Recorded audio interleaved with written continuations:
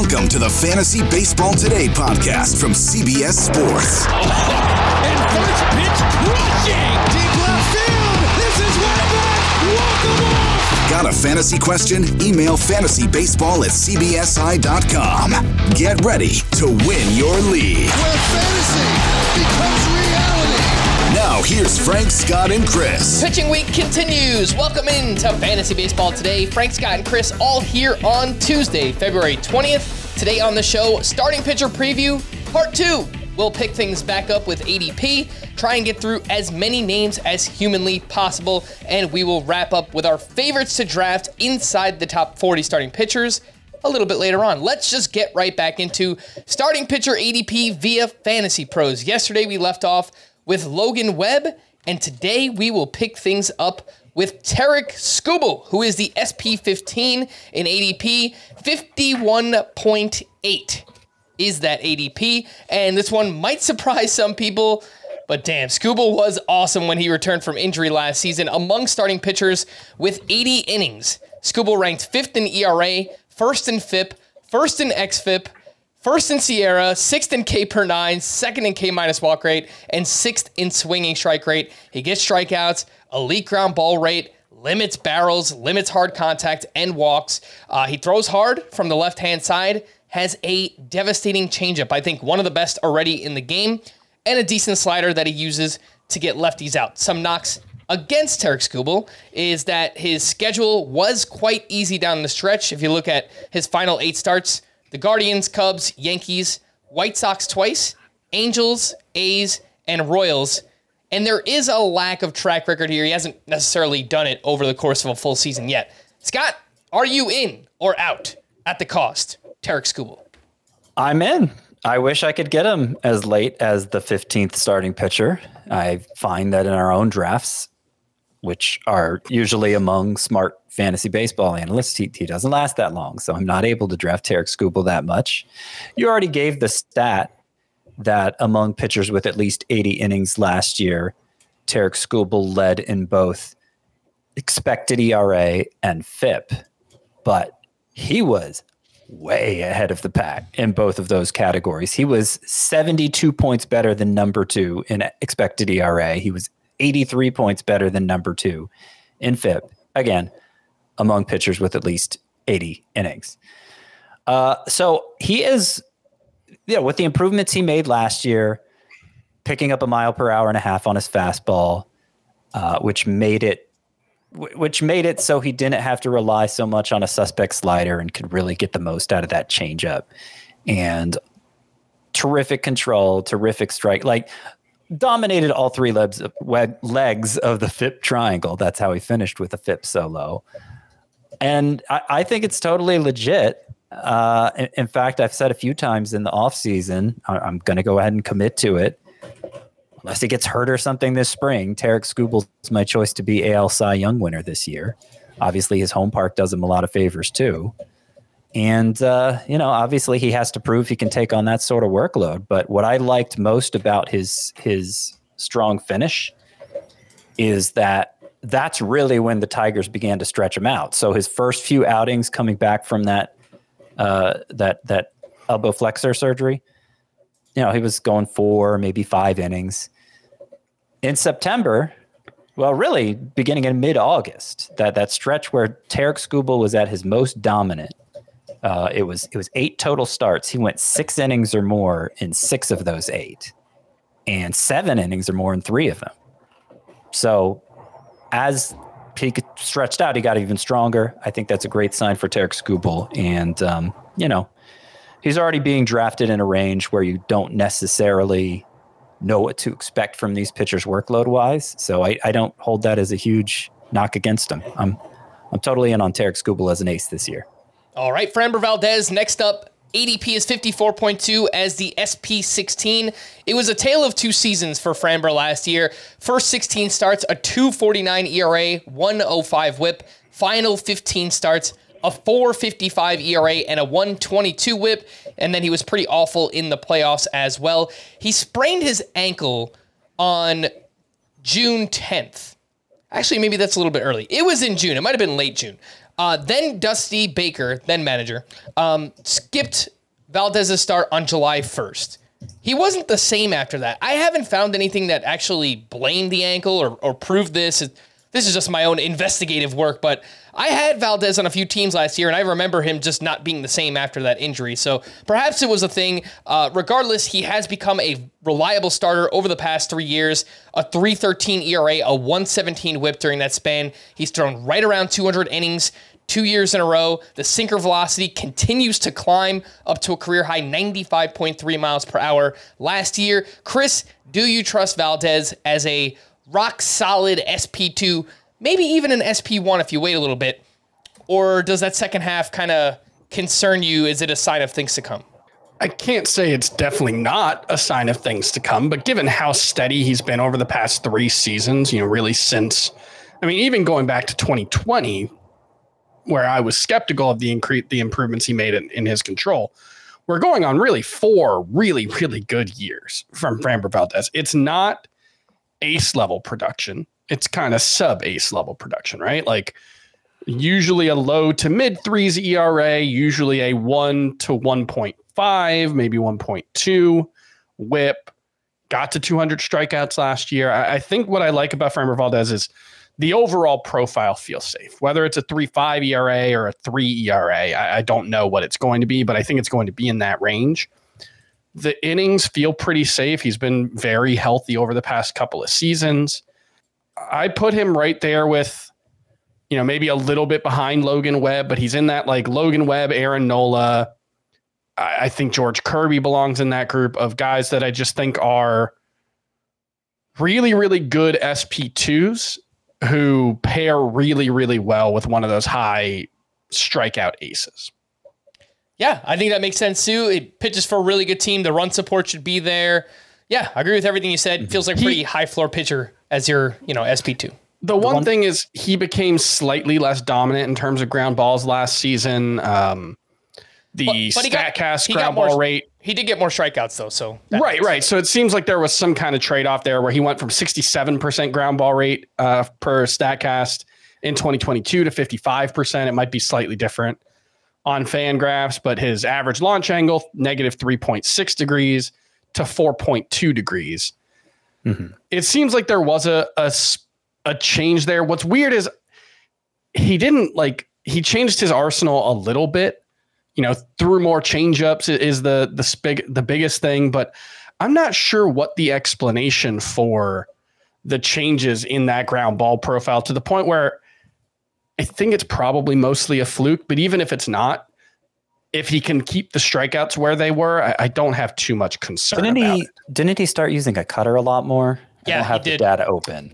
He threw the cutter 13% of the time last year. It was 9% or 10% of the time in 2022. So the usage may have varied over the course of the season too. I think early on he was throwing more cutters, and maybe he got away from that in the second half. I'm just going off memory here, so correct me if I'm wrong. that looks about right. He started throwing it more as 2022 went on. He opened 2023 throwing it closer to 20% of the time, and then it kind of dropped off from there. All right, Freddie Peralta is next up. SP17, the ADP is 57.2. With Peralta, you are getting big strikeouts. Among starting pitchers with 160 innings last year, Peralta ranked 4th with 11.4 K per 9. He was 5th in swinging strike rate, 14.4%. His 3.86 ERA was inflated. He got off to a rough start, but he was a league winner down the stretch. Final 11 starts, 2.44 ERA, 0.85 whip, 92 strikeouts to 11 walks, a 16.6% swinging strike rate during that time. He's become a more complete pitcher over the years, also threw his fastball harder than ever, averaged 94.4 miles per hour on that pitch. Scott, the knock here on Peralta is that he does have a history of shoulder injuries. His 165 and 2/3 innings last year were a career high. How much does that worry you with Freddie Peralta? In past years, it would have worried me more. But again, I am in an environment where it's difficult for a pitcher to distinguish himself from the glob. I am selling out for upside harder. I'm selling out for strikeouts harder. And so I'm willing to overlook the durability issue for Freddie Peralta more, especially since how much later is he going than somebody like Tyler Glass now? He's going Probably a couple rounds later on average. 20 picks, I would say. Mm-hmm. Oh yeah, so yeah, a couple rounds later on average. You know, and obviously the ratios for Freddie Peralta. I'm not saying that 2-round discount isn't deserved because the ERA has been a little less predictable for Freddie Peralta from year to year. He has some control issues from time to time. But man, his whips are consistently excellent. That's the one thing. Yeah. Is he a fly ball pitcher? He's got to be with hit rates that low between the strikeouts and the fly balls. Yeah, but Yeah. more. Yeah, he got hurt a little bit by home runs last year, so that would make sense. So that would explain some of the ERA volatility as well for Freddie Peralta. You know, I obviously we're coming off that ridiculous 11 start stretch last year. You mentioned the 16.6% swinging strike rate during that, Frank. That would have been, to put that in perspective, the only pitcher with a better full season number than that was Spencer Strider. So it was, Freddie Peralta was as hard to hit as anybody and as dominant. If you, like me, say swinging strikeout rate as one of the best shorthand indicators of dominance, then Freddie Peralta was up there with anybody. And so I think this pick is justified.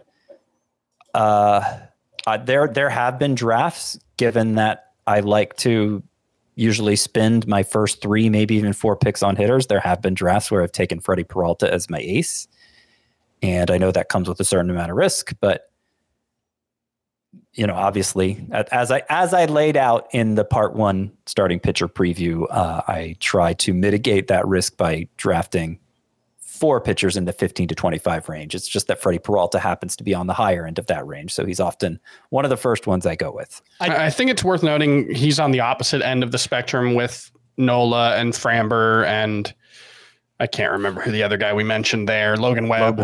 In terms of being, Freddie Peralta is probably much better in Roto than he is in points leagues, because Freddie Peralta, I believe, had 2 starts last year of more than 6 innings. He just does not pitch consistently deep into games. He averaged. Last year?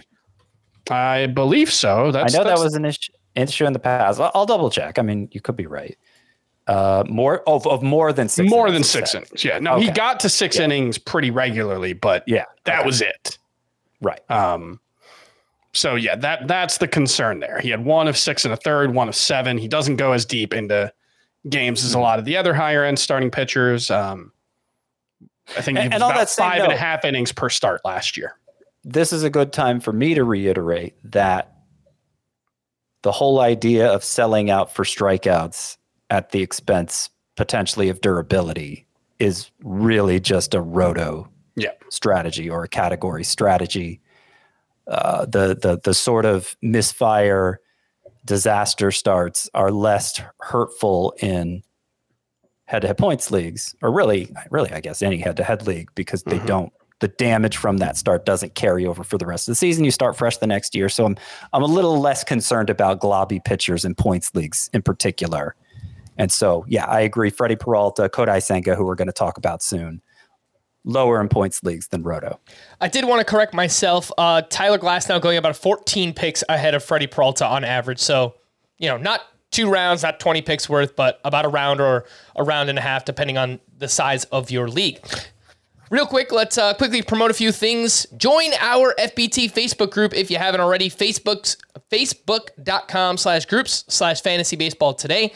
You can join up with a bunch of listeners, supporters of the podcast who are asking questions, whatever kind of question you have, a draft-related question, keeper league, trade, whatever it might be, you want to talk about a certain player, you can hop in our Facebook group and you can ask away. Or you can follow us on TikTok as well, at FBT Pod. We create a bunch of short videos that we put out on YouTube. We also put them on TikTok. Follow us at FBT Pod on TikTok. Let's get back into ADP. Next up is Blake Snell. ADP is 58.4 as the SP18. Currently remains a free agent coming off his 2nd Cy Young award.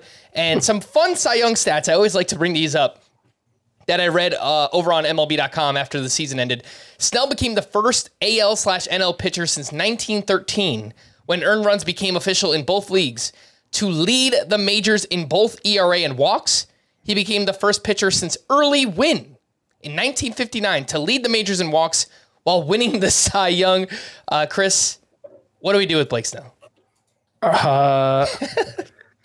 There is probably not a pitcher in baseball whose previous start, previous week, previous month, or previous season tells you less about what they are likely to do in the coming season. Like last year, I remember, Frank, you were pretty excited about Blake Snell, and a big part of it was towards the end of the season, he had this incredible run.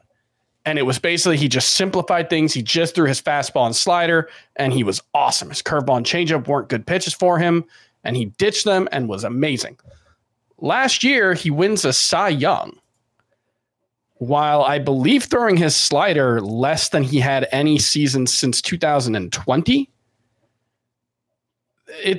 Nothing about him makes sense. Like, there is one thing you can be certain with Blake Snell. He's going to get a lot of strikeouts. Other than that, like, he's had an ERA of 4.2 or worse in 2 of his past 5 seasons. He has had a whip better than 1.2 once in his past 5 seasons. He has gone his ERA by year 4.29, 3.24, 4.20, 3.38, 2.25. He hasn't been within a run of his previous year. Okay, no, sorry, that's not true. 2020 to 2021, he was 0.96 runs removed. It's just to say that he is consistently inconsistent. We were talking about dropping him last May. He had a 5.40 ERA on May 19th. And then he went on to win the Cy Young Award. There's a decent chance that if you drafted Blake Snell last season, you got zero value out of him, because you might have dropped him. And so that's one to say, hey, if you draft Blake Snell, don't drop him when things are going poorly, because he's probably going to figure it out at some point. I don't think his roster rate ever dropped below 90% for what it's worth. Okay. But yes, I mean, it was a discussion on this podcast. Do you drop? In fact, it's been a discussion the last 3 years for Blake Snell, because even deeper into 2022 and 2021 was he struggling. And it wasn't just he had a high ERA, but when he struggles, he's walking 4 or 5 guys to start. He's not even going 5 innings. He is utterly useless. And then last year was the first time since 2018 that he threw more than 130 innings in a season. He's only done that twice in his career. So he's won a Cy Young both times. He's impossible to predict. My heuristic when it comes to Blake Snell has just been, when the market is high on Blake Snell, sell Blake Snell. When the market is low on Blake Snell, buy Blake Snell. And that has worked out pretty well over the past 5 seasons or so. I faded him after the Cy Young Award. He was really bad that year. So I'm not saying Blake Snell will definitely be bad this season. My hunch is he will be pretty good this season, but I don't want to be the one to draft him. And I feel, I said this with Cody Bellinger during the outfield preview, the fact that Blake Snell has not signed yet makes me feel better about that position, because it clearly the very, very smart people who run Major League Baseball teams also cannot figure out what to make of Blake Snell. Yeah, I mean, part of that is Scott Boras is his agent, and coming off a Cy Young season, Scott Boras probably expects him to get $350 million. So I'm part of that might be unrealistic expectations on his camp's part. Sure. But I did want to bring up the complication of him not signing yet, because here has been my stance on Blake Snell. I think we all have him as a bust this year, right? Just because of given that even in his Cy Young season, he had 5 walks per 9. And given all the inconsistencies over his career, it's scary to invest in him like an ace or a very high number 2. But because he is so prolific with strikeouts, and because I find strikeouts to be the only reliable stat in this environment, I still found myself drafting him, even acknowledging all the risks and the bust potential. I still found myself drafting him just because in a lot of the like expert leagues, he would slip farther than the Freddie Peraltas and Kodai Sengas of the world. But spring training has begun. Not games. They haven't started playing games yet, but spring training, everybody's in camp. Pitchers are getting ready. Blake Snell doesn't even have a team yet. So with each passing day, the likelihood of him being ready for the start of the season, and at some point, it's going to get to a point where there's pressure on him to ramp up quicker than maybe he should. And so that might create more risks on top of the risks that already exist. So I'm very close. I mean, he could sign, he could come to terms with the team any day now. And maybe by the time you're listening to it, it's a moot point. But I'm not necessarily expecting that because we haven't heard a lot of buzz lately. And I'm to the point where I think it's probably worth fading Blake Snell just for that reason, just because he's going to be so far behind in the ramp-up process when he finally does sign. It could be that everybody starts fading him and he drops outside the top 30 at SP and suddenly he's a value again. But as things stand now with him being, what are we talking about, 16th, 17th? 18th. 18th, yeah. I'm pretty reluctant to pay that price for him. All right, let's take our first break. When we return, we'll get into Kodai Senga here on Fantasy Baseball Today. Did you know that while over 60% of Americans dream of starting their own business, less than 20% of them take the first step? The reason? Building a business is tough. Taylor Brands is simplifying the business journey. From launching and managing to growing your business, Taylor Brands isn't just another tool. It's your online business partner from launch to success. With Taylor Brands, building your dream business becomes an effortless experience. Their comprehensive platform guides you through every step, ensuring you have everything you need in one place. From LLC formation to bookkeeping, invoicing to acquiring licenses and permits, and even setting up your bank account, Taylor Brands handles it all seamlessly. And our listeners will receive 35% off Taylor Brands LLC formation plans using our link, taylorbrands.com/CBS Sports. That's TAILORBRANDS.com/CBS Sports. So start your business journey today with Taylor Brands. Welcome back into Fantasy Baseball Today, into the 6th round of ADP in a 12-team league, of course. Kodai Senga and Logan Gilbert. Who you gonna call? Kodai Senga. The ADP is 62.2 as the 19th starting pitcher off the board. A very impressive rookie season for Senga, where he posted a 2.98 ERA with 202 strikeouts. That ghost fork is real. 110 batting average against, 27% swinging strike rate on the pitch. Control, a problem. 4.2 walks per nine for Senga. It did get better over the final 3 months, 3.3 walks per nine. Scott, sometimes I do wonder if maybe we're pushing Senga a little bit too quickly. Maybe we're propping him up a little bit too quickly. Bad control, questionable team context with the Mets. The strikeouts will be there, but what if teams start to lay off this forkball a little bit? I don't know. I'm just kind of like talking myself out of it. Maybe I shouldn't. What do you think about Senga? I see him as very similar in terms of expected impact and profile to a guy we've already talked about, Freddie Peralta, where I think their biggest issues are they going to give you enough innings and are they going to limit walks well enough? I get what you're saying. I mean, if you want to do the full season statistics are more predictive than partial season statistics things, then Kodai Senga's control looks a lot worse. But I feel like it's a different case for him because adjusting to a new ball, a new league, all of that. So his first Kodai Senga's, let me find the exact number here. Kodai Senga's first 13 starts, he issued 4 or more walks 7 times in those first 13 starts. And then he only once the rest of the season issued 4 or more walks in a start. So it was I won't say night and day improvement, but he turned on a dime there in terms of how bad his control was. And from that point forward, he was pretty close to being a fantasy ace. The majority of the season, slightly more than half the season, Kodai Senga was pretty close to being fantasy ace, and the strikeout numbers were good the whole time. So I think I had a lot more questions about Kodai Senga going into last season than I do going into this season. And of course, he was going considerably lower too. But honestly, he exceeded my expectations in a major way. I now see him as one of the best strikeout pitchers. And I think if we're giving Freddie Peralta a pass for workload and control, the concerns we have there, then we should do the same for Senga. Next up, Logan Gilbert. The ADP is 67 as the 20th starting pitcher off the board. Maybe I'm selling him short, but it just feels like Logan Gilbert has settled in as a solid SP2, and there's nothing wrong with that. That's where he's being drafted right now. In 3 seasons, he has a 3.76 ERA and a 1.14 whip with just under a strikeout per inning.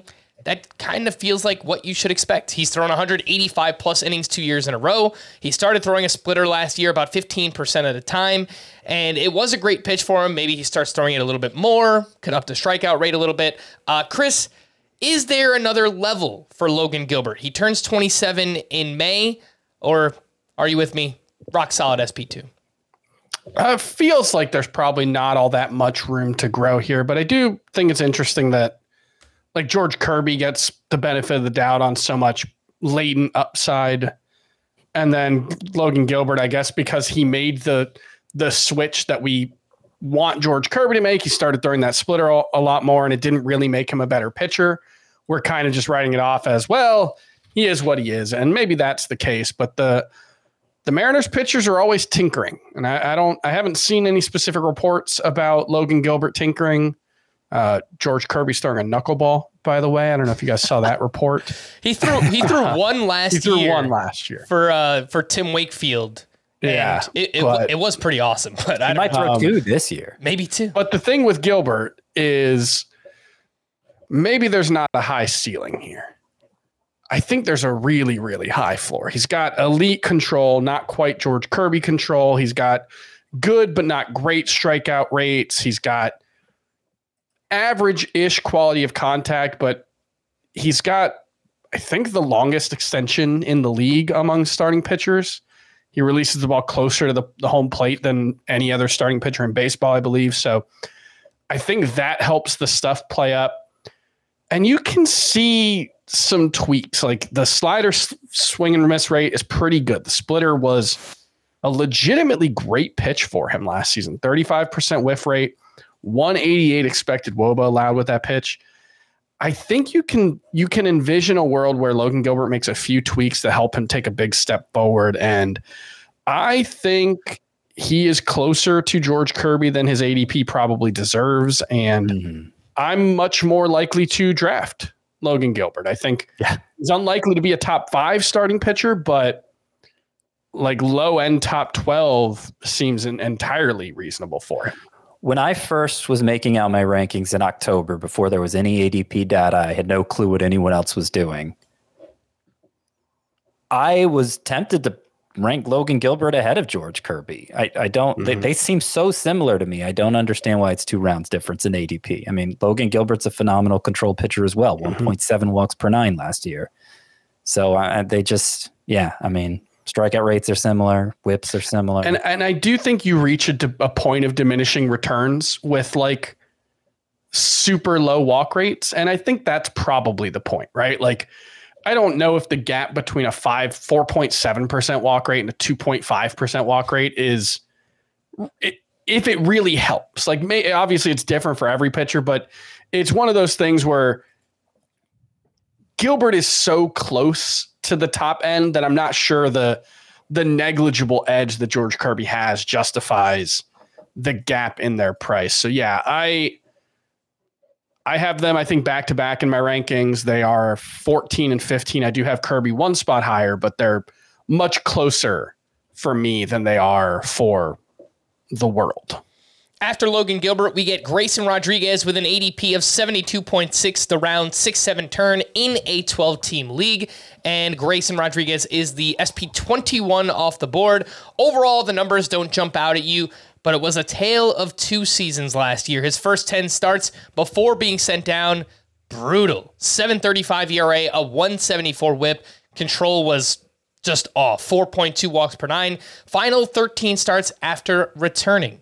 2.58 ERA, 1.10 whip, just under a strikeout per inning, 2.5 walks per 9. So did correct that quite a bit. 13% swinging strike rate during that time, and changed the pitch mix, got rid of the cutter, increased his fastball usage, also increased the velocity on that fastball up to 97.9 miles per hour over his final 13 starts.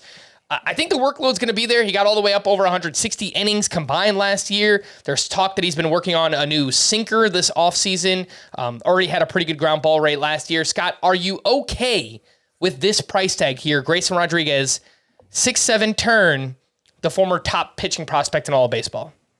I'm okay with it. What he did after coming back from the minors, I think is closer to who I thought we were getting in the first place. He went down. He worked on fastball command. He worked on the shape of his breaking balls, and he came back, as you already pointed out, looking like a different pitcher, 2.58 ERA. Went from throwing 62% of his pitches for strikes before the stint in the minors to 68% afterward. And that is a night and day difference in terms of being one of the worst in the league at throwing strikes, being one of the best in the league at throwing strikes. And I mean, he has more pitches in his repertoire than he's even really made use of.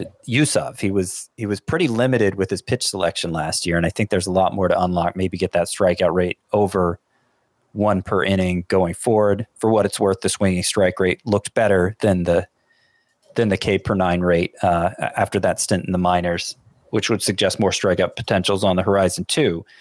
The reason why I say I'm just okay with where Grayson Rodriguez is going is because he's going ahead of Yuri Perez. And I don't really understand that. I mean, I have them back to back in my rankings, but Perez looks like he's at least a half step higher in terms of upside, if not a whole step higher, because he is already delivering the ridiculous strikeout rates. And maybe we'll have innings concerns relative to Grayson Rodriguez. I think, what did I say the other day? Yuri Perez exceeded 120 last year. Yeah, Rodriguez got to 163. Yeah. But, is either of them realistically going to surpass 175? Grayson Rodriguez is more likely to, but are they going to let him throw 200 innings this year? I find that hard to believe. So I'm not sure, practically speaking, it's worth fixating over. The one thing I will point out is Stuff Plus, whether you go with the one that's on Fangraphs or the one that Saris uses in his column, gives Grayson either one give Grayson Rodriguez a little bit of an edge. Yuri Perez's pitch level results were actually quite a bit better than Grayson Rodriguez's, but if you have faith in those metrics, the Stuff Plus metrics, Grayson has more room to grow, I guess. And I think part of that is also Yuri Perez's fastball isn't as good as you might think, given the but we'll get to him very shortly. Yeah, we'll get to him soon.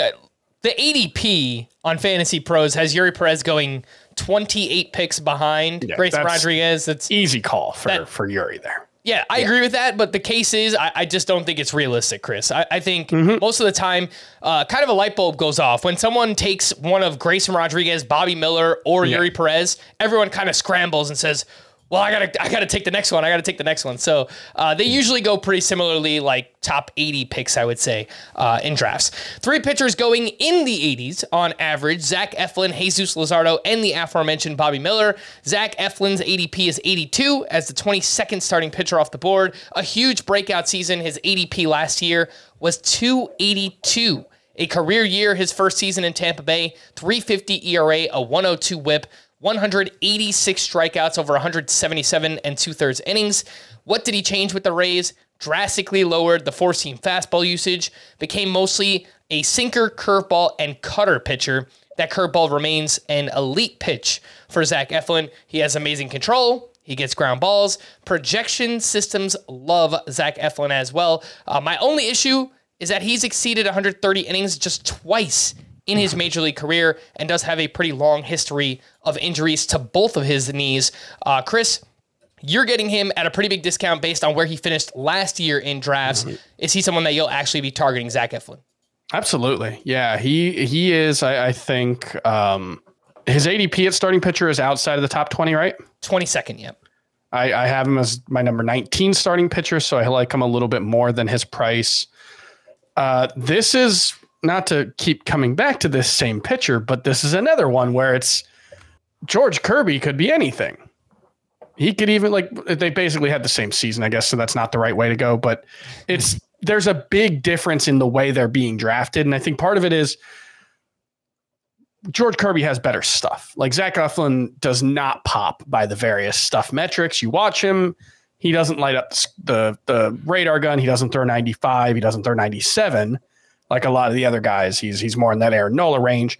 And he's more of a command over stuff pitcher, and he's more of a kitchen sink pitcher than a guy who has like one really, really great knockout pitch. And so I can see the case for him being certainly less safe and less projectable than some of the other pitchers being drafted ahead of him, but it's really hard to overstate how impressive he was last season. He had a 26.5% strikeout rate and a 3.4% walk rate. That is about 4 points higher in terms of strikeout rate than George Kirby was, while being about 1 point higher in terms of walk rate. His expected ERA, 3.02. He does a really good job, Zach Eflin, with limiting quality of contact that he allows. There's a lengthy track record of injuries here. It's mostly lower body stuff rather than elbow or shoulder stuff. So I think that's a little bit less concerning. So I don't know, man. I'm a little surprised that Zach Eflin's price is as reasonable as it is right now. I think he probably does deserve to be going a little higher. He was the number 6 starting pitcher last season. Top 10 in both formats. Roto and head-to-head points. I think there's a perception that he overachieved last year. And none of the skill-based estimators suggest that, though. Right. I have a hard time combating it, too, because, I mean, when the Rays made Zach Eflin their highest-paid free agent pickup in their history last year, everybody kind of snickered at it. And you know, Zach Eflin, like, he couldn't even hold down a rotation spot for the Phillies. But expected ERA leaders last year among pitchers with at least 400 balls in play. Number 4 was Zach Wheeler. Number 3 was Spencer Strider. Number 2 was Zach Eflin, ahead of Spencer Strider in expected ERA. Number 1, by the way, was Pablo Lopez. So that mark for Eflin was 3.02, nearly half a run better than his actual ERA. And his FIP, which measures different things in a lot of ways than expected ERA does, it was 3.01. So xERA and FIP were basically in line for Eflin, and well better than his actual ERA. His walk rate was second best only to George Kirby. You know, I'm never excited to draft Zach Eflin, but I love the bang price. for the buck here seems a lot better than some of the pitchers we talked about. Sometimes boring is good, Scott, and it's almost unfair to call Zach Eflin boring, but yeah, it seems like a good value where he's going right now. Jesus Luzardo, the ADP is 82.6, the 23rd starting pitcher off the board. Finally managed to stay healthy and had a strong season. The strikeouts are legit. 208 was the 12th most in all of baseball, up over 10K per 9 2 years in a row. Posted a career-high 14% swinging strike rate. You love to see that he also got up to a career-high 178 2/3 innings pitched last season. He can definitely be inconsistent at times, doesn't have the best command, allows a lot of hard contact, but he pitches in a great ballpark. The home road splits kind of bear that out as well. Scott, are you okay with Luzardo as your, in most cases where he's going, either your SP2 or better suited as an SP3 in this range? Yeah, I guess so. I haven't done that yet in the draft. Scott, you've turned into a robot, Scott. Let's have you back out and then come back in. In the meantime, Chris, you will get the word on Luzardo. Better off as an SP2 or SP3 in fantasy? Ideally an SP3, because he's more in that useful but not elite range for both ERA and WHIP, especially if you trust some of the underlying stats, which suggest that he overperformed a little bit last season. He doesn't really rate out as well in terms of like the various stuff metrics as you would think. You know, Saris has him 104 stuff plus, which is slightly above average, but certainly not elite. You see those elite pitchers in like the 120 plus range. So he's a ways off there. Yeah, I don't know. His slider is really, really good. His changeup is pretty good, but I don't know. I struggle with Jesus Luzardo because the injury track record is really long here. You know, remember, he missed a decent amount of time in 2022 with, I believe, a forearm strain, which we all kind of viewed as, oh no, this is, I believe Luzardo had Tommy John surgery in high school. So that coming into the draft, I think that was what his case. So we all kind of thought, oh no, he's going to have another Tommy John surgery. It didn't happen, but I think there is still injury and certainly workload risk, but ditching the sinker was a good idea. I think the trade-off there was worth making. And if you can live with what will probably be more like a mid-3s ERA than a low-3s ERA, I think Jesus Luzardo is a pretty good bet.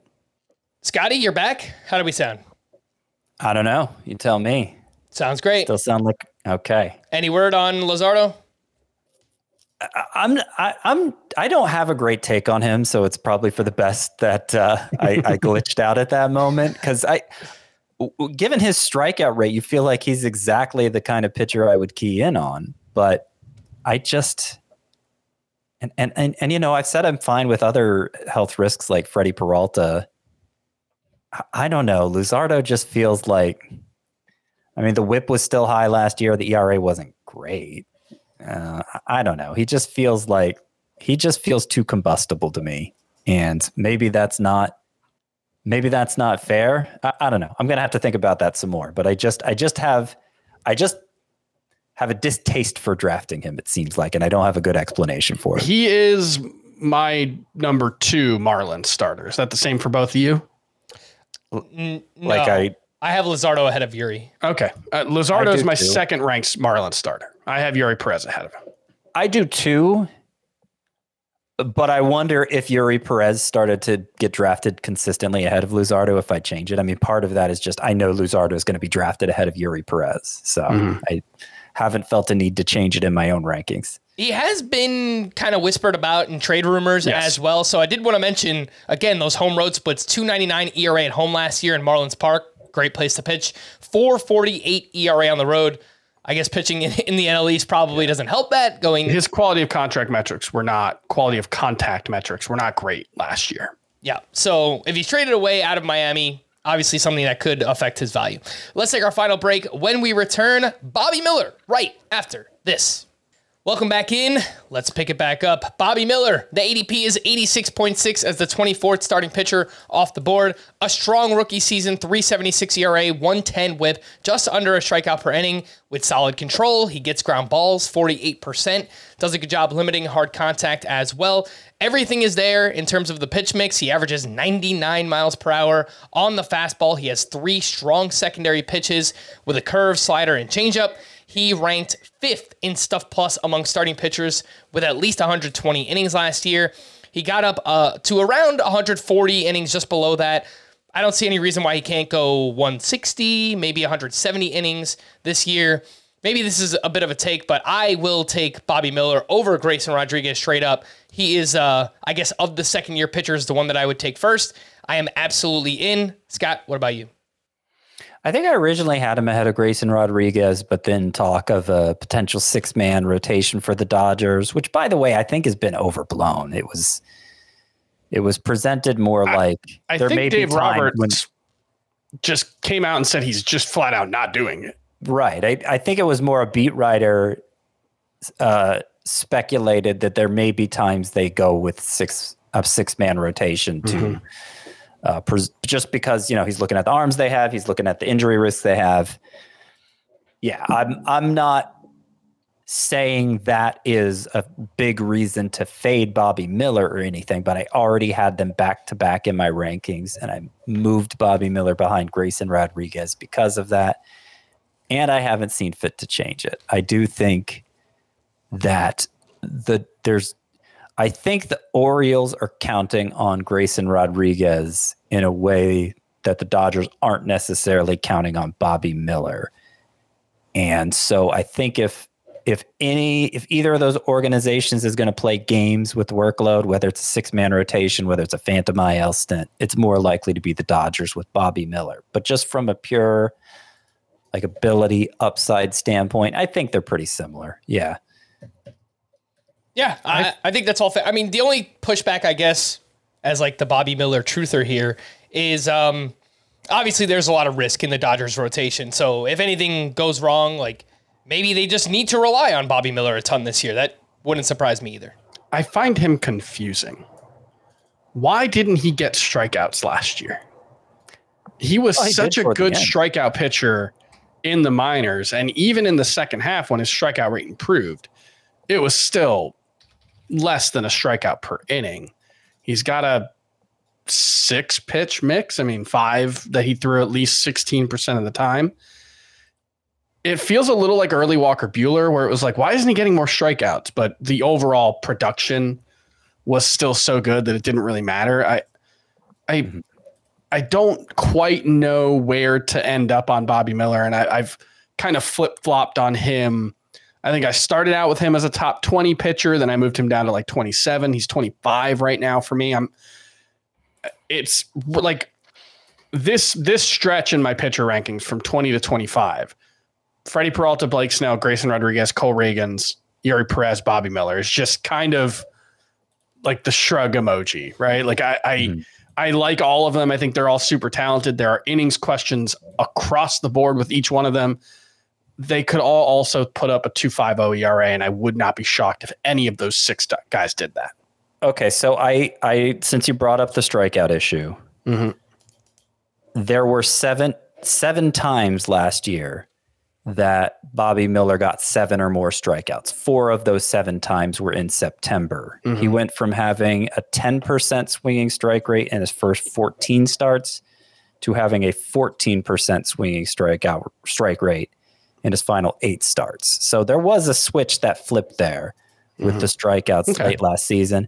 Maybe it was a full season. Numbers are more predictive than partial season numbers, but considering it was his rookie season, I'm guessing he just figured out how to miss bats more. That's my working theory with. Yeah, I mean the stuff metrics love him, so it could just be more picking and choosing his spots to go chase, to get chases, and that could be the simplest explanation.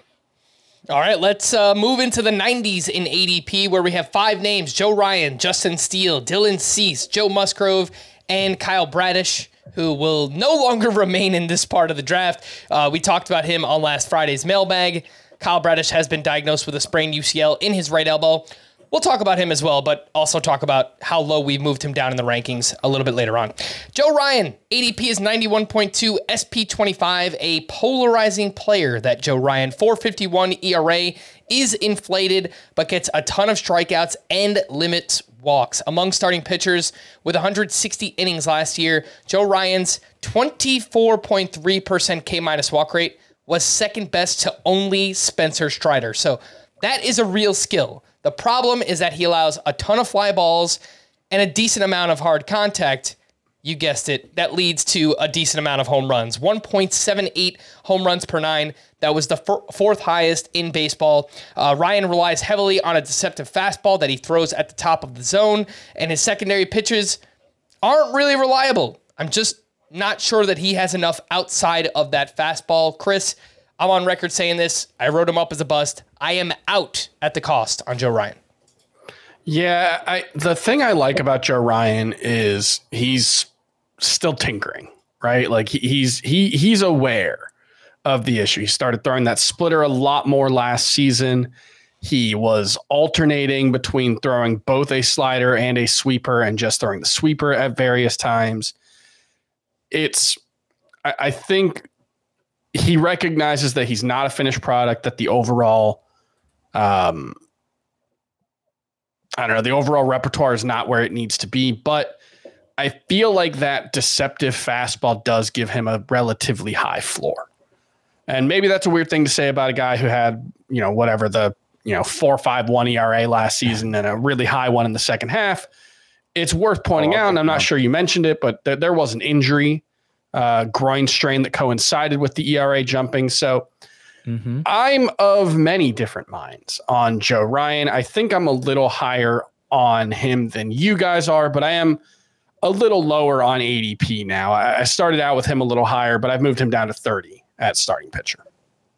He's a divisive player, I would say, because it seems like some analysts really like Joe Ryan and some hate him. And I'm on the side of hating Joe Ryan because my theory from Joe Ryan from the beginning, when he was in the minor leagues, posting sub 2 ERAs with like 12K per 9 and not appearing and yet not making any major prospect rank lists, were that he was relying on this gimmick that then became a very trendy.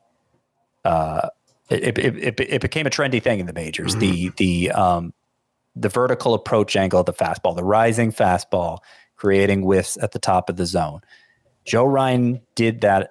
That was his whole thing. There wasn't great velocity on the fastball. He was pretty good at hiding it as well, which I think helped it play even beyond. Yeah, it's deceptive. Yeah, but that was the whole thing. It was just this fast. That's basically all he had in the minors, and he's tried to add other things. None of them really works if the fastball doesn't work.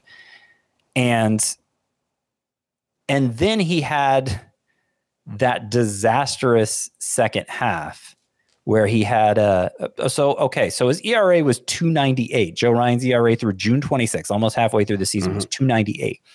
It was 6.62 over his final 14 starts.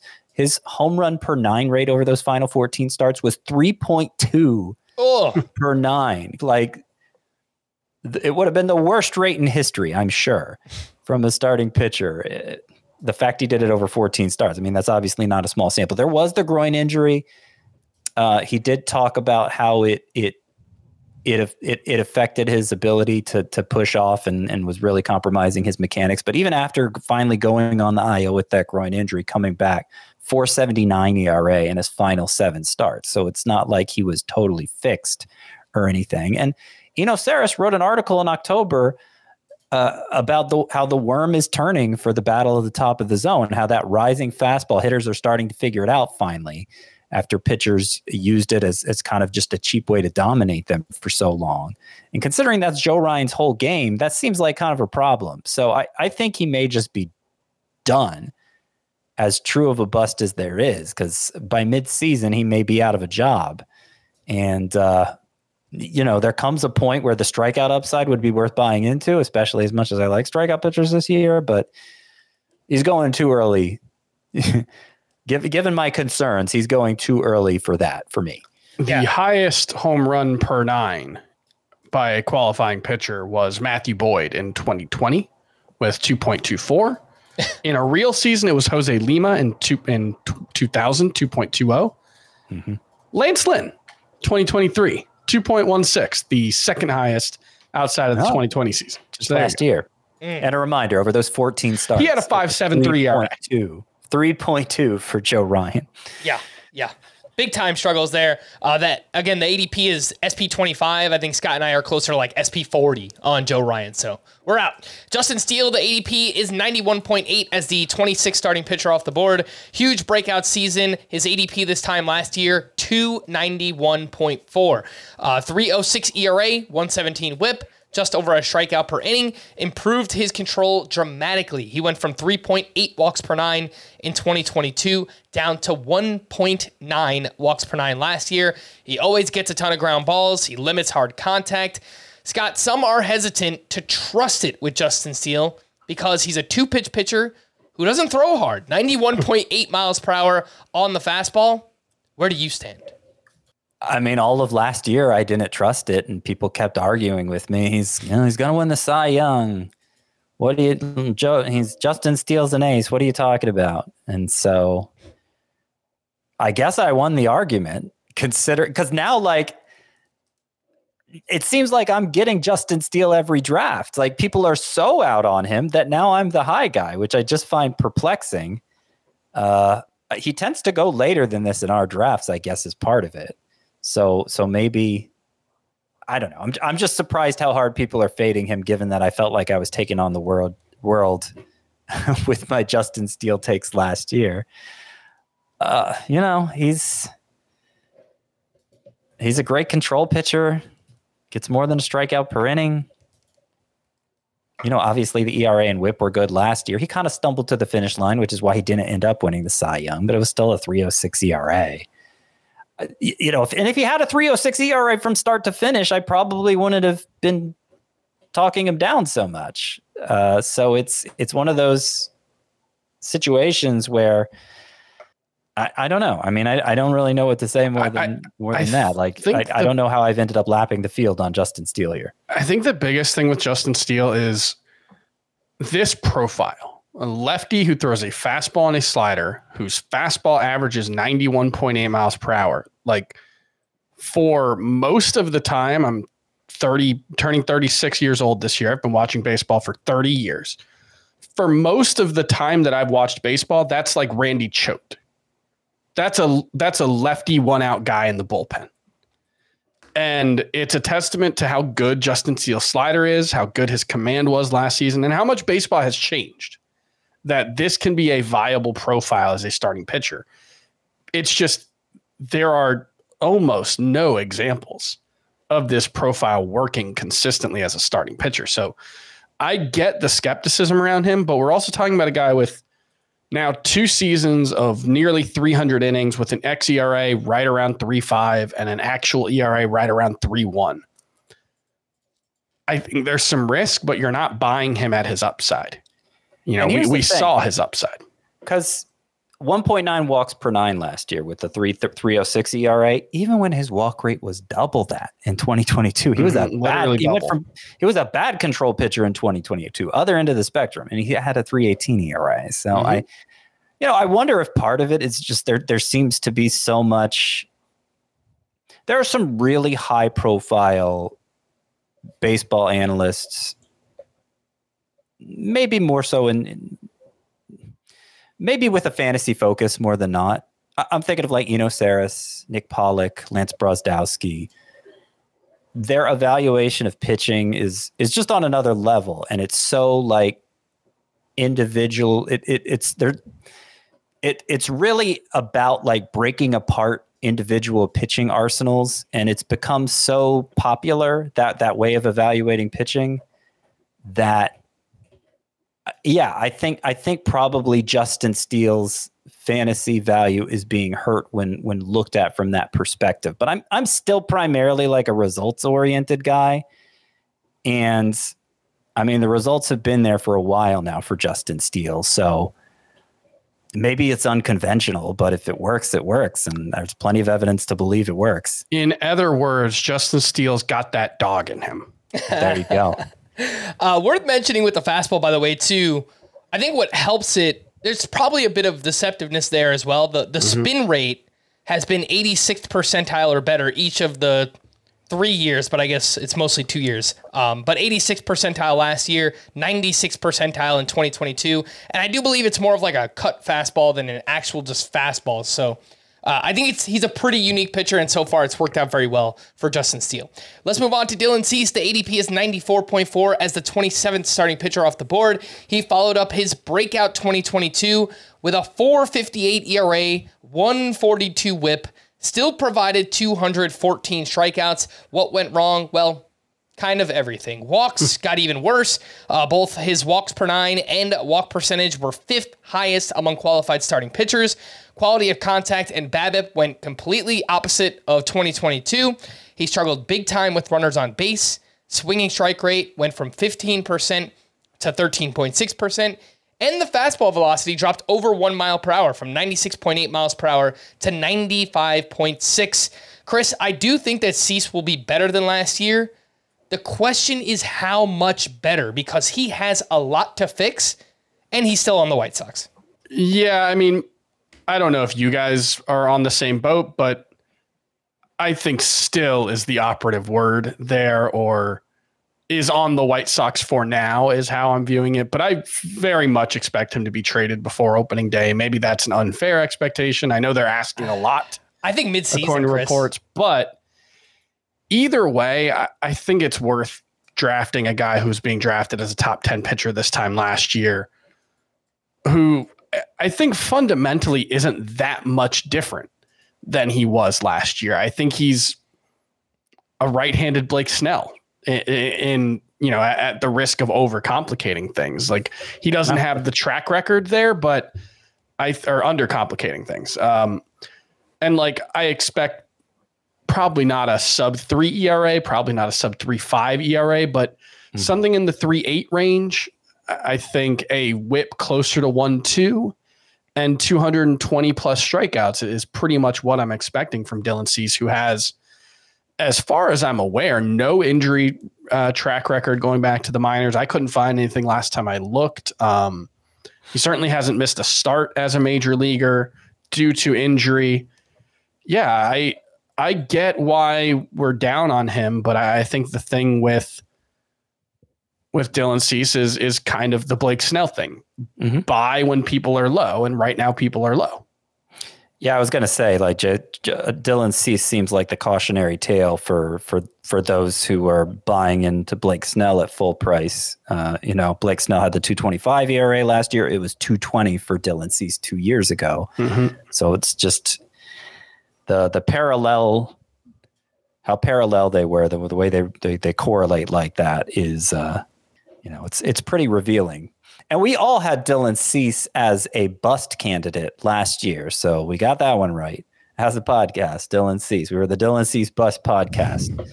But I think the way we were presenting it then is he'll probably be more like 2021 Dylan Cease, who put together a 3.91 ERA, a 1.25 whip, actually led the majors in K per 9, 12.3. So he was still a very good fantasy pitcher, just not like an ace. And he regressed beyond that.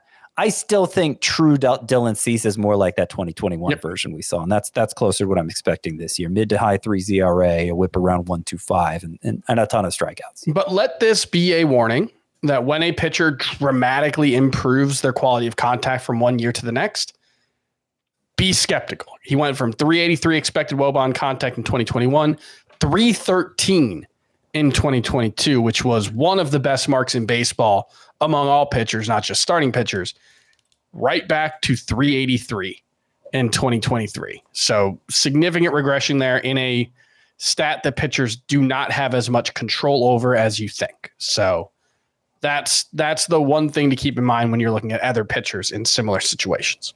Next up, we have Joe Musgrove, ADP 96.2 as the 28th starting pitcher off the board. Weird year for Musgrove in 2023. He was limited to just 17 starts. He missed the beginning of the season with a fractured left big toe, dealt with elbow bursitis, and then went on the IL in August with capsule inflammation in his right shoulder. The latest reports that we've heard is that Musgrove won't have any limitations in spring training.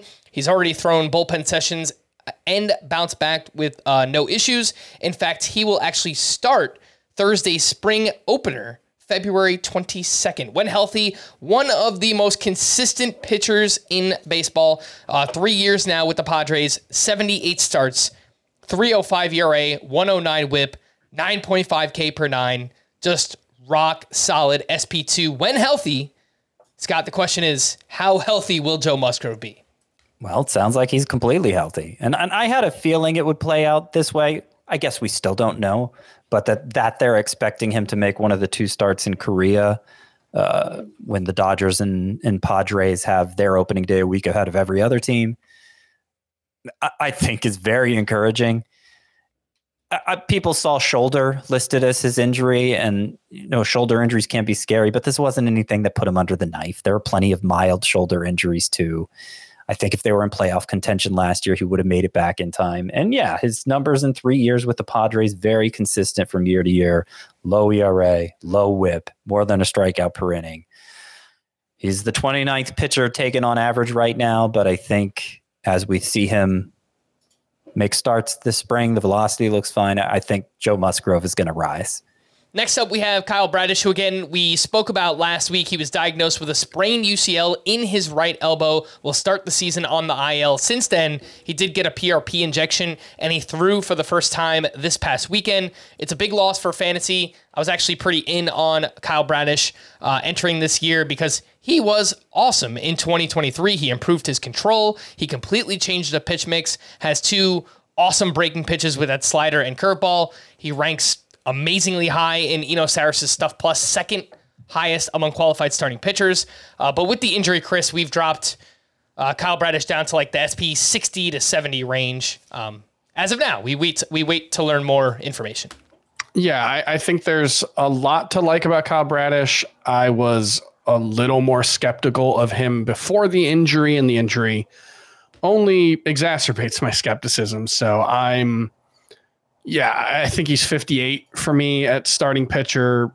anywhere in that range. It doesn't matter too much what the exact order is, but it's to say that my expectations are very low at this point, and maybe we'll get to mid-March and he's pitching in games and it doesn't matter, but he is almost certainly going to start the season on the IL. I have some injury or performance concerns on top of that. It's possible he's healthy enough to pitch, but just doesn't pitch well because he's not 100%. And I certainly can't make him a big part of any strategy that I have at this point. We move past pick 100 where we find two names right next to each other, both of which we happen to love in 2024, Yuri Perez and Cole Ragans. A heads up, neither of them usually last as long in drafts that we do. Again, likely to be top 80 picks, both Yuri Perez and Cole Ragans. Perez, SP30 off the board, an electric pitcher with tons of prospect pedigree. He averaged 97.5 miles per hour on the fastball. Each of his secondary pitches had a swinging strike rate of 16% or better. Just awesome stuff. Kind of the inverse of Grayson Rodriguez, where his first 11 starts before getting sent down, he was awesome. Final 8 starts after returning, not nearly as good. We heard last week that Perez will be on an innings limit this season. We're just kind of speculating ourselves, somewhere in the 160 to 170 range. Obviously, he's nowhere near a finished product, Chris. And we've talked a lot about the good, but any concern over how many fly balls and hard contact that Yuri Perez allowed last year? Because both were very high. The fly balls are the big concern there, right? He had a 25.4% ground ball rate last season. I haven't looked it up, but I don't think anybody has had a ground ball rate that low since Chris Young of the now Texas Rangers, world champion Texas Rangers. He was consistently in the 20 to 30% range, but was still a very good pitcher. If you remember, peak Chris Young was putting up mid to low 3s ERAs in the middle part of the 2000s. He was not the control pitcher Yuri Perez is. He was not the strikeout pitcher Yuri Perez is. It is a concern. Home runs are going to be a problem with Yuri Perez. I think he's going to do enough else well, including induce infield fly balls and some weak contact that keeps the BABIP down, that it's a minor red flag, but as a general rule, I don't think you can overhype Yuri Perez. I didn't even notice this crazy low ground ball rate for Yuri Perez. And I think the reason I didn't, when I was going, because obviously I look at that for every pitcher when I'm putting together my rankings. I think the reason it didn't stick out in my mind is because you look at his minor league ground ball rates. Yeah, it was more normal. Yeah, he was a fly ball pitcher in the minors too, but it wasn't like this historically low ground ball rate. It was over 40%, or 35 to 40% at least. So I just don't think that's, because he happened to do it in his first dozen.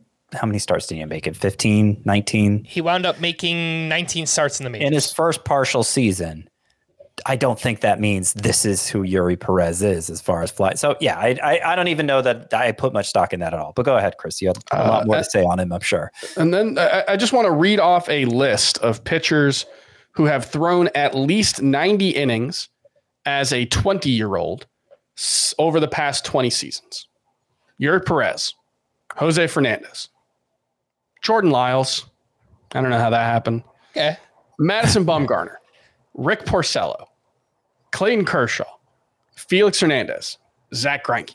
That's not even getting into the fact that Yuri Perez had an ERA of 3.15 as a 20-year-old at the major league level.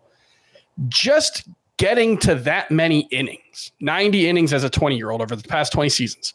You're talking about Jose Fernandez, one of the best pitchers I've ever seen. Madison Bumgarner, Rick Porcello, really, really good pitchers. Rick Porcello won a Cy Young Award. Zach Greinke, Felix Hernandez, Clayton Kershaw, 3 of the best pitchers of their generation.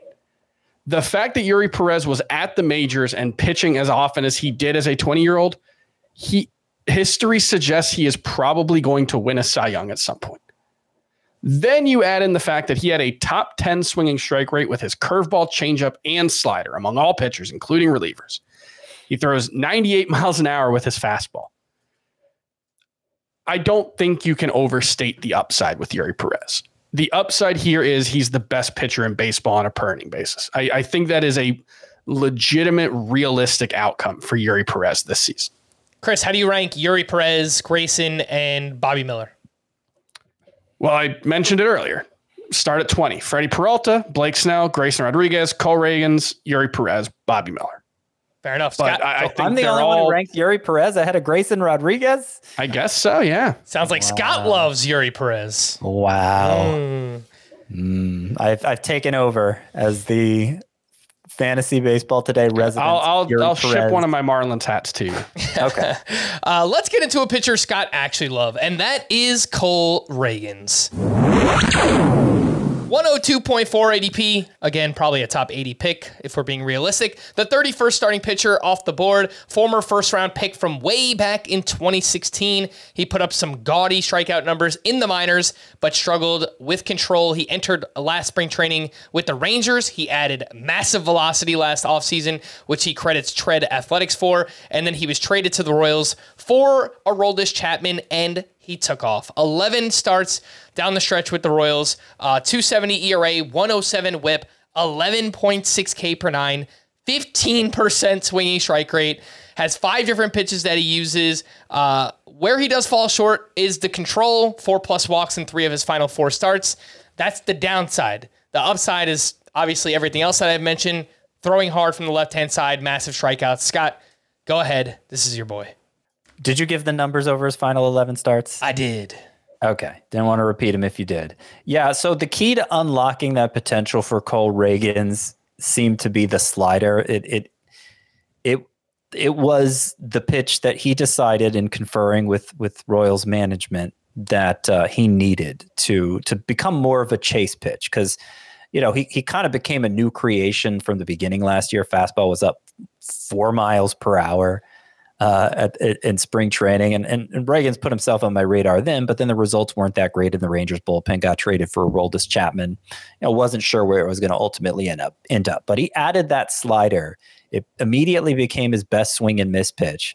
But then you look at the whiff rate of his other 4 pitches, and the whiff rate on them is really good too. Not as good as the slider, but curveballs nearly 30%, changeups nearly 35%, fastballs nearly 30%, which is great for a fastball. The lowest is the cutter at 24%, but that's still a pretty good whiff rate for a cutter. It's not normally a big swing and miss pitch. So he has 5 swing and miss pitches, the slider being the best of them. He got that fastball up to 101 miles per hour during that 11 start stint with the Royals where he was dominating. And so if given the approach I'm taking at starting pitching this year, where I'm selling out for upside and specifically strikeout upside, then Cole Reagans is absolutely somebody I want. And to just demonstrate how high I am on him relative to everyone else, when I was first putting together my rankings in October, before I had any idea what anyone else was doing, I had him 11th at starting pitcher. I saw how low the ADP was, and just so that I wasn't reaching for him 4 rounds ahead of where I need to, I dropped him to 16th in my starting pitcher ranking, still well ahead of where he's going here by ADP. You mentioned, Frank, it's not realistic to think he's going to go as late as this ADP shows. My experience is in our own drafts, he never goes this late, but people keep sending me screenshots of these teams they put together where they've got Cole Reagans in like round 10, around 11. I think among the fantasy laymen of the world, Cole Reagans isn't being treated with nearly the respect he deserves. I think they're maybe just mostly looking at the full season stats, which were obviously include his time as a not so great reliever for the Rangers, because he is legitimately going this late. I'd love to get him this late. It hasn't happened in a draft before. I'm probably going to have to take him later than round 7, maybe if I'm lucky round 8 in a 12-team league, and I'll be thrilled to get him there. But I keep trying to push the envelope, getting in the hopes that I can get Cole Reagans as late as some of these people are showing, and it's just not working out for me. Yeah, worth mentioning, I think the upside is sky high, especially with the strikeouts. There is injury downside as well associated with Cole Reagans. Mm-hmm. He's had, this is going to sound weird, 1.5 Tommy John surgeries. It was like a kind of Tommy John surgery that didn't go well. It had to be like reconstructed. So it's like not exactly 2, but like almost 2 Tommy John surgeries for Cole Reagans. I had been saying 2, but that's fair enough. Yeah. And I'll also point out that there are control issues in Reagan's past, if we're going to give the full spectrum here. But his very recent past. In his final 4 starts, they showed up again. He had 4 walks or more in 3 of his final 4 starts, including one start. He had a sequence of 3 straight pitches where they were wild pitches. So that stands out in your mind. And okay, yeah, I mean, that's a concern. Health is a concern. I said the same things about Freddie Peralta and how much earlier is Freddie Peralta going. Mm-hmm. Yeah, it's probably about a 50 pick difference in terms of ADP. But realistically, probably like 3 rounds worth in the drafts that we've been doing. Let's kind of wrap up, I guess, our ADP here today. Gosh, I wanted to get through 40 starting pitchers. SP32, Tanner Bybee. What's up? We got 15 minutes left. We can do it.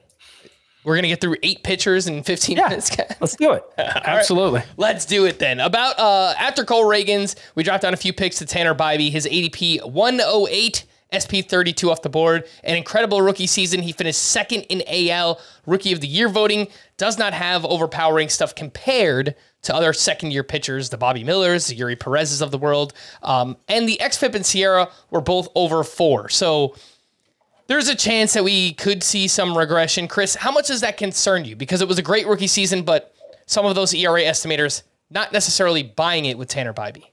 The ones that take into account quality of contact, so specifically expected ERA, 369. Regression is there, but if Tanner Bybee had a 369 ERA this season, I don't think anybody should be disappointed in him. So I don't know how concerned I am there. I think the problem here is he's got kind of a not great fastball. And the secondary pitches are really good for Tanner Bybee.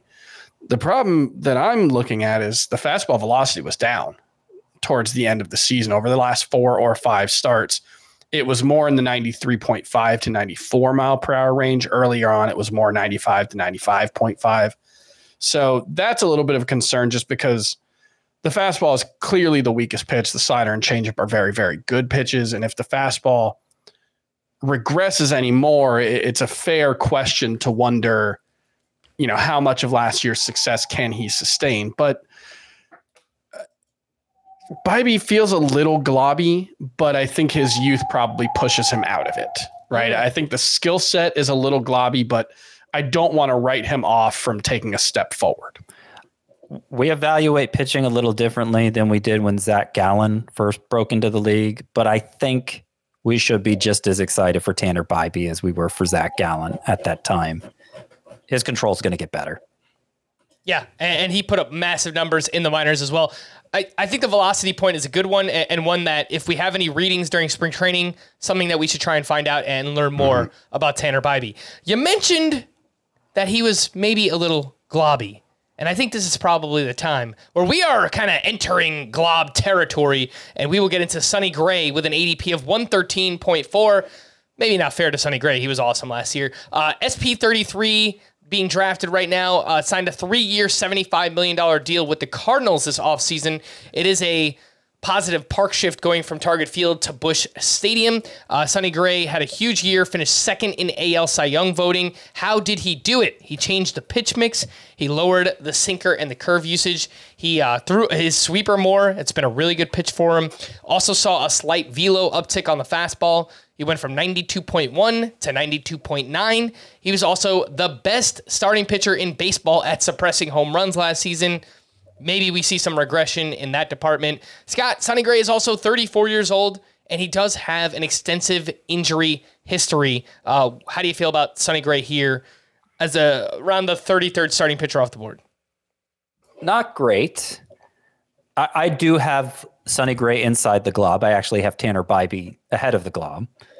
So we are right at the point where we're entering it. Sure. I have Gray in it, though. It's worth pointing out. And, last year he threw 184 innings. It was his first time getting to 180 since 2015. Yep. So that is the extent of his durability issues. And there's been a lot of up and down in ERA over that time. I understand he kind of changed his pitch mix last year.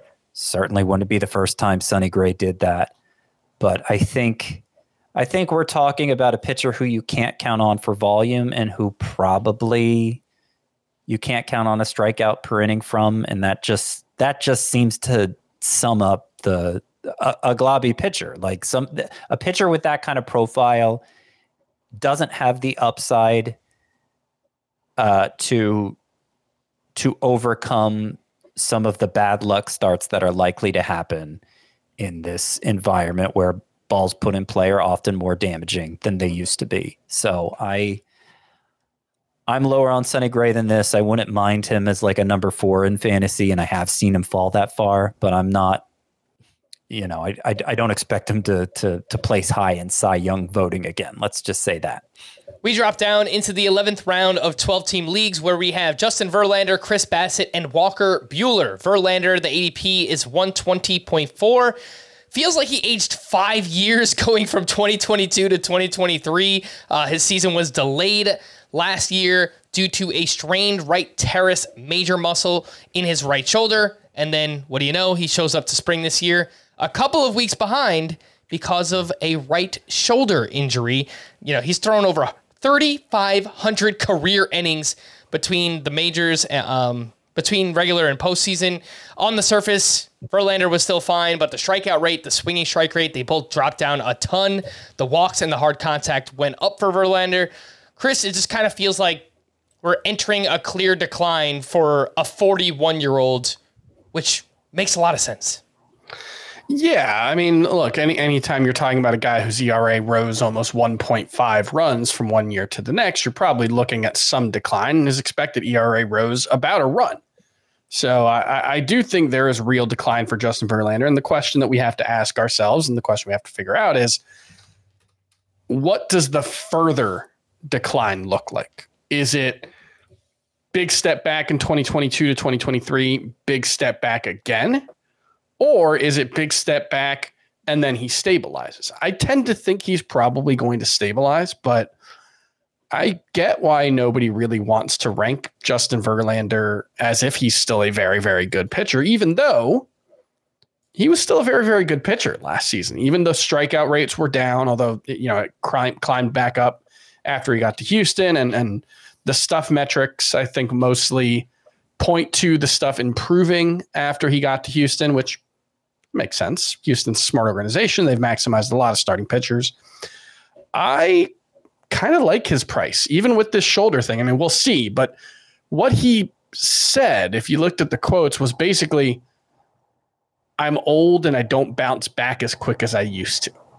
Like he downplayed it. And look, every pitcher downplays every injury. Kyle Bradish says he's going to be fine. And, we have skepticism around that. But it doesn't sound like Justin Verlander is like hurt, like injured, I guess. That kind of distinction between hurt and injured.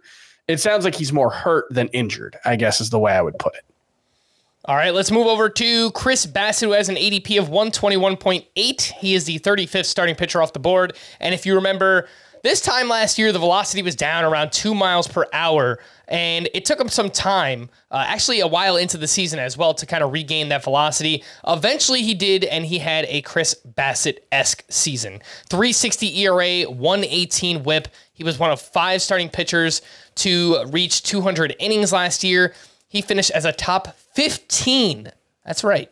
Top 15 starting pitcher in both formats. He's been very consistent. If you remove the shortened 2020, Bassett has had an ERA between 3.15 and 3.81 each of his last 4 full seasons. He remained a jack-of-all-trades type pitcher.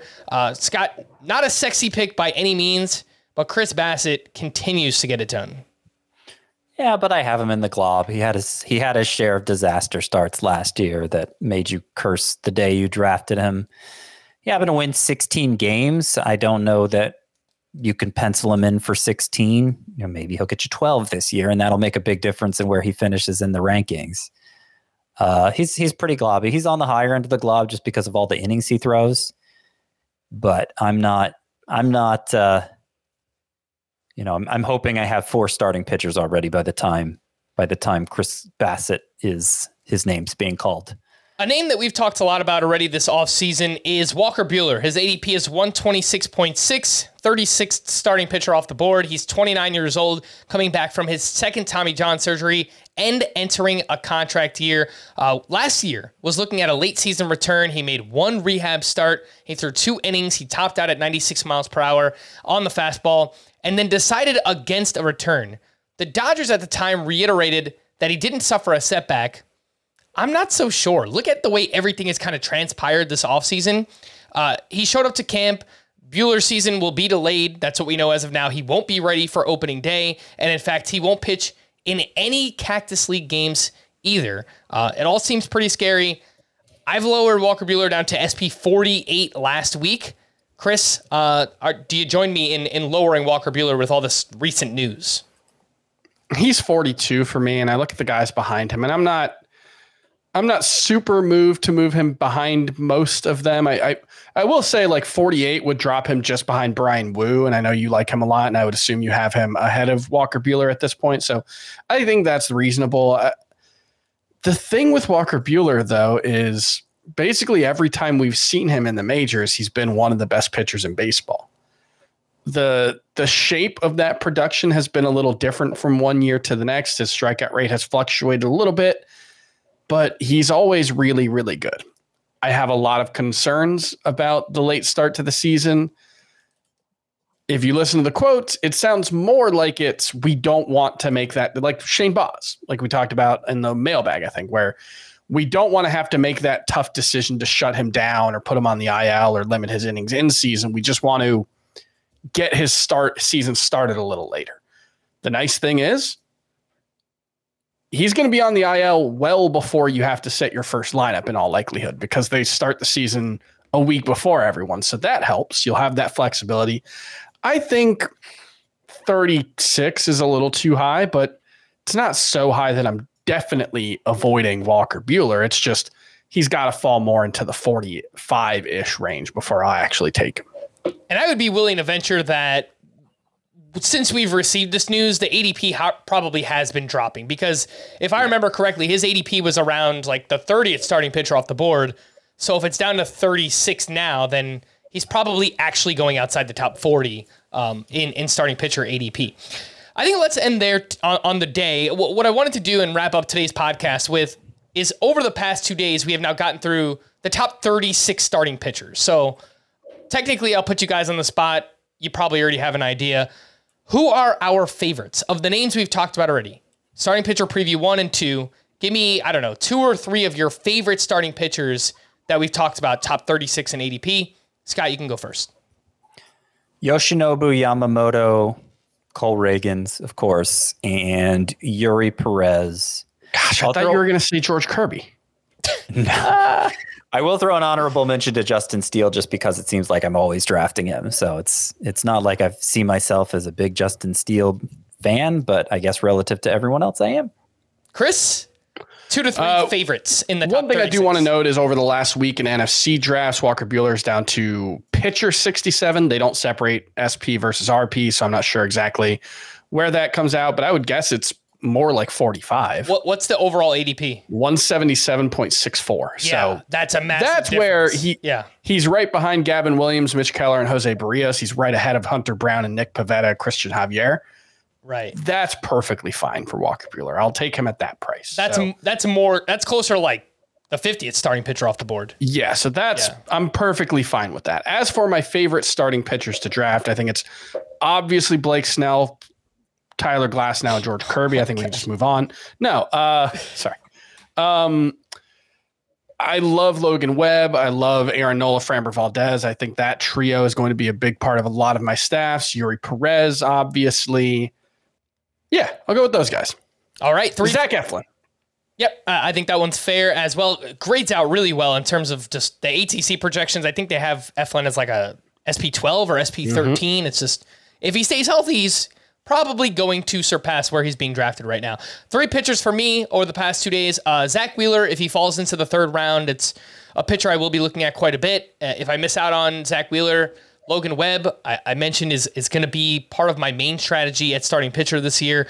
And then usually as an SP3 in round 7 or 8, Bobby Miller. I love Bobby Miller this year. I have him ahead of Grayson Rodriguez and Yuri Perez. I like all three of those guys, but I do prefer Bobby Miller and have been winding up with a lot of him. We're going to wrap there. For Scott and Chris, I am Frank. Thanks as always for tuning in to Fantasy Baseball today. Please make sure to follow and leave a 5-star rating on Apple or Spotify, and we'll be back again tomorrow. Bye-bye.